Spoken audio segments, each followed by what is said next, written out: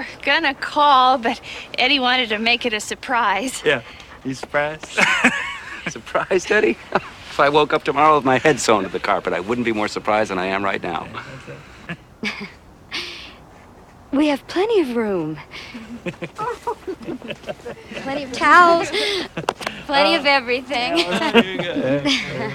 Well, we're pretty well set up there in the RV. You know, it's a little tight, but we didn't come to impose. Well, there's plenty of room.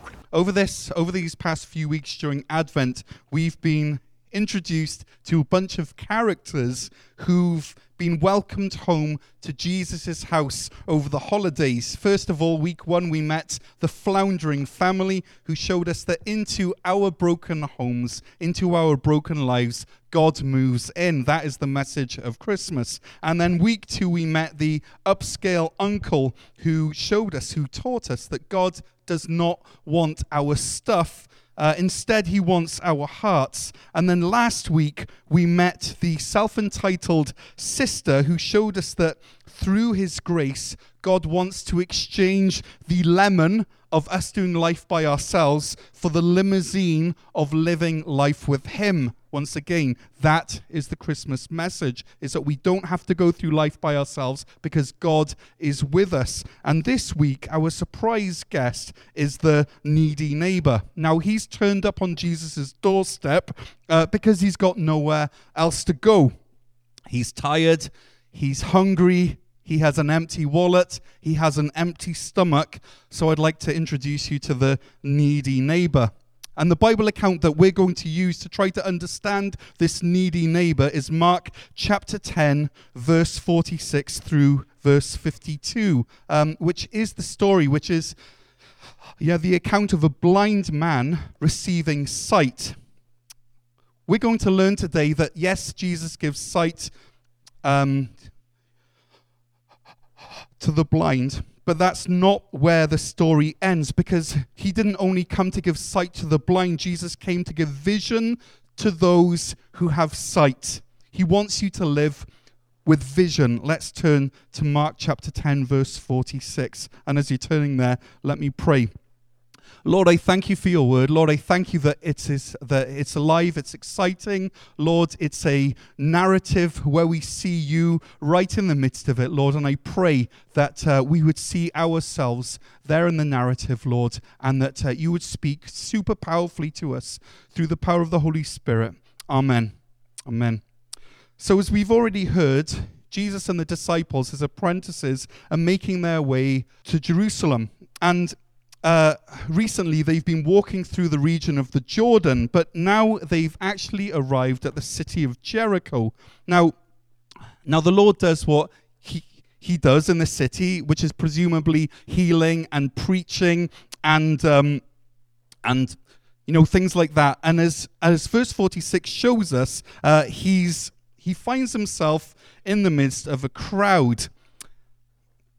It's a heaving crowd because, as we've learned over these past few weeks and months, is that people love being around Jesus. And just as he's about to leave the city, a blind man whose name is Bartimaeus, he yells out, "Jesus, Son of David, have mercy on me." And the people around him tell him to shut up. After all, no one likes that obnoxiously loud person at the party, especially if you're loud and you're a panhandler for a living.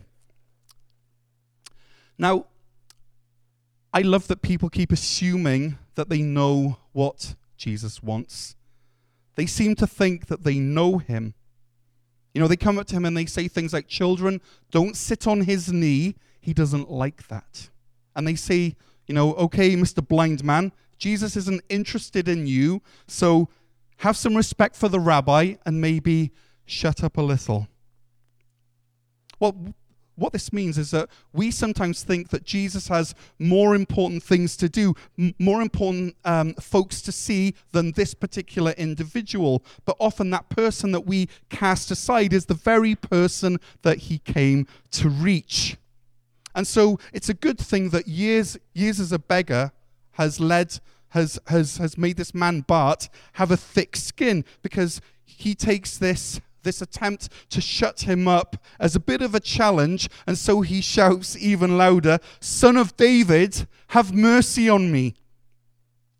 This man, this panhandler, is blind, but the words that he uses shows that his vision of Jesus Christ is absolutely spot on. First of all, he calls him Jesus, also known as Joshua, the one whose very name means God saves. And here is Jesus, or Yeshua, known as Joshua, there in the city of Jericho, the very place where another Joshua saw walls crashing to the ground.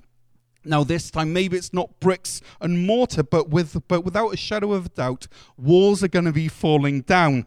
Jesus, the modern-day Joshua, is going to perform one more divine wall smashing. And the life that's scheduled for leveling is Bart's. Now, at that time, there were likely lots of Joshuas, lots of Jesuses, lots of Yeshuas around. It was a popular name like Sam or Jim or Randy is around here. And there in the city of Jericho, it was likely super popular because of the history of the place. But verse 47 of chapter 10 tells us that when Bartimaeus heard that it was Jesus the Nazarene, that was the moment when he called out. It was this one that he was looking for. It wasn't Jesus, the tinsmith, or Jesus of Sychar, or Jesus of Magdala, or Jesus who lived 2 streets over and started dating your sister last week. It's not that Jesus. It's Jesus of Nazareth. And when Bart hears that it's this Jesus, his ears start to really prick up. And here's the thing that we need to realize. As we come to Jesus for help and for salvation, we are coming to someone who's an actual, specific, historical person. He's not a higher power or a hopeful concept, or he's not even God as we understand him. We need to come to God as he's revealed himself as Jesus the Nazarene. He's also Jesus, David's son, as we read in verse 47. He's of the line of David. He has a family tree. And that's why we're reading through the book of Mark, is to find out who God is as revealed in his son. This one who came not to be served, but to serve and to give his life as a ransom for many. And so right into the ears of Jesus of Nazareth, he hears this blind man shout. Now, this man's eyes may not work, but his lungs work. And so he uses whatever resources he has to really get the attention of the Lord. And so he shouts, and he prays probably, the best prayer we can pray. And so if you're ever stuck in the morning, I'm not sure what to pray, you find you're saying the same things over and over again, here's another option. Have mercy on me. In fact, let's say it all together now. Have mercy on me. One more time. Have mercy on me. And why I love this prayer, because it really covers everything. Have mercy on me. We have to be praying this. That most of the most honest prayers which I pray are the prayers when I'm asking him for mercy. If I'm honest. When I know that I have nothing to bring to him. When I know that my hands are maybe empty or maybe dirty with sin.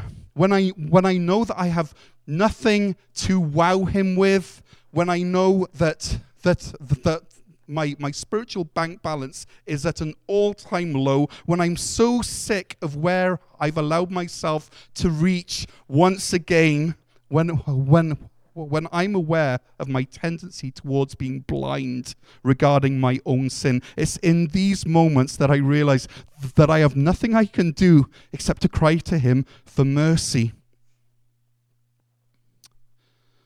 Many times, and far too often, our prayers go something like this. God, help me to help myself. Help me to do better. Help me to stop screwing up. But these aren't the prayers that God answers. The prayer that stops God literally in his tracks is that prayer that says, have mercy on me. And so when we're in trouble, we shout. We don't whisper, we shout, have mercy on me. And this is the first step to receiving spiritual sight. And so if Jesus isn't your Lord and your King and your Savior today, then this is where the journey starts. You have to call on him. You have to shout to him. In Revelation chapter 3, verse 17, the Lord himself says this, you say, I am rich, I've acquired wealth, and I do not need a thing, which sounds very much like that ruler of Mark chapter 10 that Nathan shared about a couple of weeks ago. He wanted, the Lord to really top things up a little bit so that he could have eternal life. That's what he thought. He thought he had everything. But you do not realize that you are wretched, you are pitiful, you are poor, you are blind, you are naked. This, and what Bartimaeus, what this blind man realized is that he had nothing. He had absolutely nothing.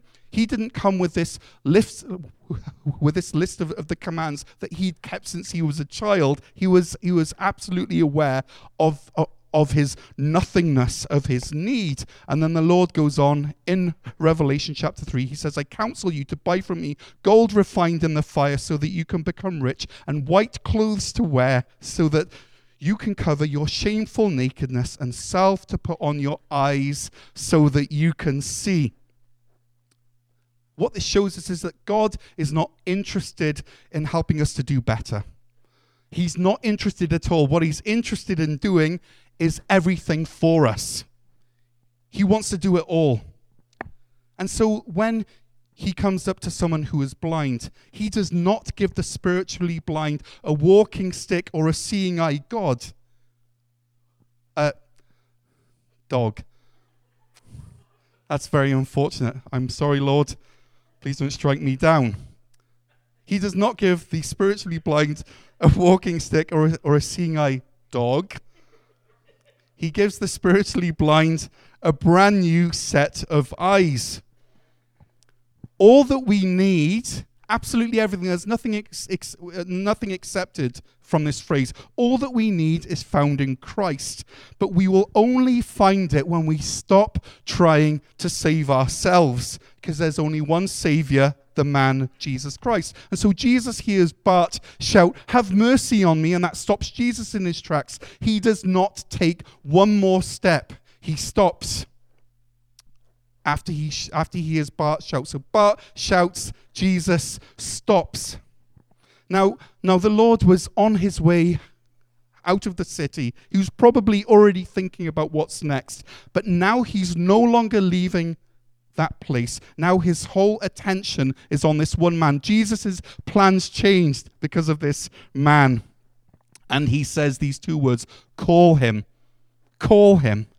He summons Bart, and that moment changes everything for him. Because verse 50 tells us that Bartimaeus throws aside his cloak, this symbol of everything that he had, that thing that would keep him from the wind and the rain and the elements. He throws it aside.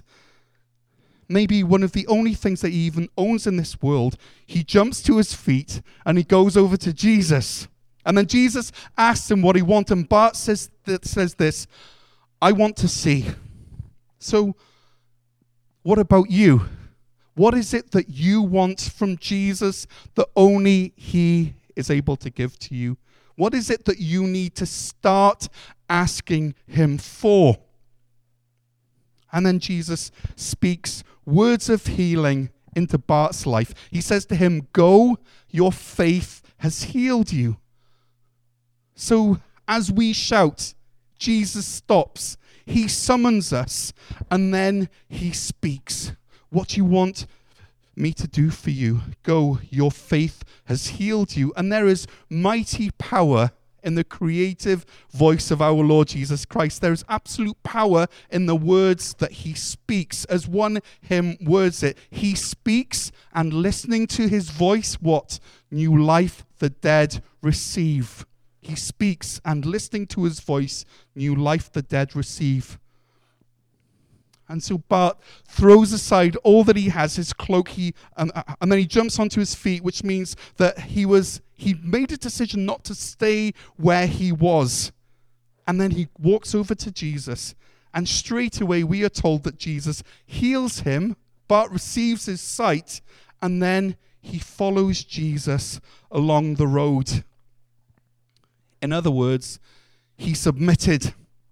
And so when Jesus saves someone, this is what happens. He turns them into a follower. The rich man walked away from Jesus, sad, but with all of his wealth. But then this ex-blind man follows Jesus with nothing except the clothes on his back and new life and a purpose.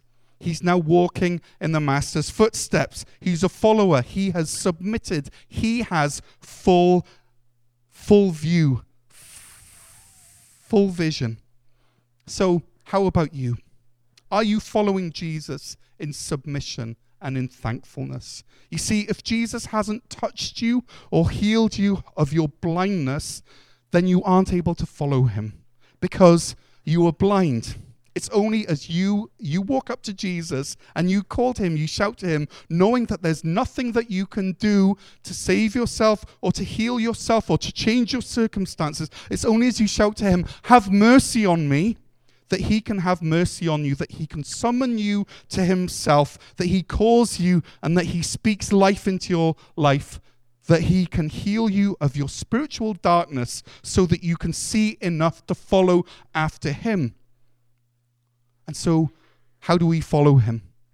By reading his word, by reading what's in the Bible. It's a lamp to our feet and a light to our path. Without what's written in the Bible, no matter how well-meaning you are, your path is absolutely dark. And so, a really good sign of whether you have spiritual sight is to ask yourself this: am I following after Jesus? And to know if you're following Jesus, one of the really good things to ask yourself is, am I regularly reading his word so that it can change me? You see, as pastor here, I'm not interested in stroking your ego. And I'm not interested in lulling you into a false sense of security that you are following Jesus if in fact you are not, because I will be held accountable for that. And I don't want to have that on my conscience, but what I do want you to do is to do some serious soul inventory here over Christmas, because this is the most wonderful present that you can give yourself and your family by asking yourself these things. Am I following Christ? Do I have a love for his word? Is the fact that he died and rose again making any difference in my day-to-day life at all? Or is my life indistinguishable from those around me?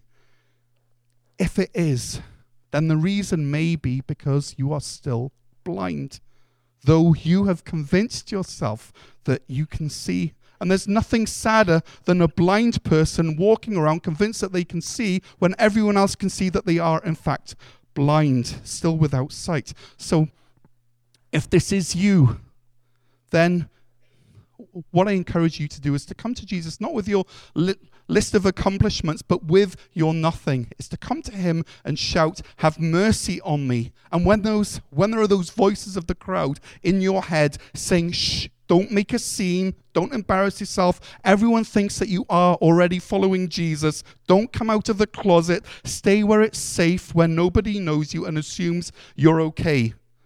What you have to do when you hear those voices in the crowd is to shout them out, is to drown them out with a shout of faith. Have mercy on me. Your shout of faith needs to be louder than the reasons that are telling you to be quiet. Jesus, Son of David, have mercy on me. This last part of the message today, I want to aim at people here who are already following Christ, those who already have spiritual sight. And this is my message for you. God healed you of your spiritual blindness so that you could lead the spiritually blind to him. He came not just to give sight to the blind, but to give vision to the sighted, vision to those with sight. You see, it's not enough for you to say, I can now see. You now have a job, and your job is to show the blind the way to Jesus. You are now a guide. You are a chaperone. You are a Sherpa. And a Sherpa, if you don't know what that means, a Sherpa is someone who helps someone on their journey. It's a guide, usually while mountain climbing or, some kind of really dangerous thing. And this is your job now, is to help the blind move over to Jesus. This is why you exist. Not just to enjoy your newfound sight, but to help spiritually blind people navigate this really treacherous terrain to Jesus so that they can then enjoy the sight that you now have. Jesus didn't just come to give sight to the blind, but he came to give vision and purpose and meaning to the sighted.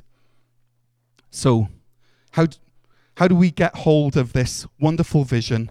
First of all, we have to see and recognize the need of the lost, and we need to let that need move our hearts so that our hearts actually break. We have to be moved. We have to care about those who are blind. You see, right there in the story, there was a crowd, but they weren't listening to the need of this man. They were so focused on Jesus that they didn't focus on him. They had sight, but they lacked vision. And how tragic would it be if some of the people who were saying to Bartimaeus, shut up, were people who had just been healed. But we would never do that, right? And yet, how easy is it for us to be so focused on what's going on within these four walls when our mission is actually out there? And it starts with listening to the heart cry of those who are lost. We have to care about those who are blind. So if there's someone who you know who does not yet know Christ, and you have the feeling that these conversations keep on coming around to things of the Lord or things of meaning of life, then that's because God wants you to start leading them to him. And so what you have to do is to listen to them, is to listen beyond the words that they're saying, to really find out what is the cry of the heart. Their mouth might be talking about purpose and meaning and the emptiness of life, but what their heart is saying is, I need Jesus. And their mouth might be talking about regret and guilt and self-loathing, but what their heart is saying is, I need a savior. And secondly, that caring needs to lead into calling. You see, Jesus said in verse 49, he said, to those in the crowd, he said, call him. And so Jesus is waiting for people who will come to him fueled by faith, like Bart. But what has to happen so that they're able to come to him fueled by faith is that people have to tell them that Jesus is actually calling them. We have to relay this message to them. We have to call the lost, and this is our responsibility. So first we have to recognize that they need Jesus. We have to care. And secondly, we have to relay his message to them. We have to call them. And how do we do this? Simply by sharing with them the motto of the spiritual Sherpa, which we find in verse 49. Firstly, cheer up. This is the motto of the spiritual Sherpa. Cheer up. With Jesus in the picture, there is good news. There is great news that sin does not have the last word. That as we turn away from our sin and we turn to Jesus, we allow him to have the last word. This is the first sentence in the motto of the spiritual Sherpa. And the second one is this: on your feet. Don't stay where you are. Take steps of faith towards Jesus. So maybe that means asking people to come to church. Maybe it says, hey, we actually meet as a grow group. Would you like to come? It's a place where we talk about the sermon and you can ask questions. Or maybe it's you saying, why don't you meet me for lunch on my lunch break and listen to my story? Or we're running a course in January where you can hear about Christ and ask lots of these questions and have a safe place to share about. So why not come to Alpha in January? Our responsibility is to tell people to cheer up and to get on their feet. And why is this? Because Jesus is already calling them. He's already gone ahead of you, the spiritual Sherpa, and he's already working in their lives. And now he's sending you to Sherpa them over to him. Someone at your work needs to know that their cry for help has caused Jesus to stop in his tracks, to stop what he was doing in heaven, and to come here to earth on a rescue mission that took the shape of a cross. Their shout for help stopped Jesus on his tracks. Someone in your family has to hear that Jesus is calling them. Someone in your carpool or in your lunch hall, maybe a needy neighbor, has to hear your story, that you were blind and that now you see. And so my encouragement for you is not to be satisfied with your own spiritual sight, because God came to give you a vision to fulfill God's calling on your life by following Jesus and becoming a spiritual Sherpa to lead people to him. And so ask someone, say, hey, we do have an Alpha course starting next month. Most people come to Alpha course because of a personal invitation. That's how they come. It's not a sign. It's a personal invitation. Or ask someone to our Christmas service tomorrow where they will hear the message of the gospel. Ask someone to your grow group. Ask someone to church. Share your story with them. And if this makes you afraid, then learn what the basics of the gospel are and ask your friend who's a brother and sister in Christ if you can maybe practice on them, because this is the gospel that gives sight into the lives that are blind. This is the gospel that gives vision to those who have sight. This is the gospel that turns those with sight into Sherpas for Christ. And what is the gospel? It's simply saying to someone, cheer up, on your feet, Jesus is calling you. That is the gospel. Let us pray as the worship team comes up. Lord, as we wrap up this year and as we look ahead into the next year, Lord, I pray that you would make us into a church that has shouted out to you, that has stopped you in your tracks, that has heard you speak, that has responded to your summons, and that has laid down our lives, Lord, that has become submissive to you. Lord, I pray that you would make us into a church who really cares for the lost and the blind, and that we take that responsibility on ourselves to let them know that you are calling them. Lord, left on our own, we don't care, and therefore we don't call. But when we allow the marvelousness and the beauty of the gospel and the message of the cross to truly grip our hearts, we become transformed into spiritual Sherpas that lead those who are blind to you so that they can be healed. Lord, I pray that you would do this through a mighty work of the Holy Spirit, that you would transform us, that you would reinvent us, that you would recreate us. And in Jesus' name we pray. Amen.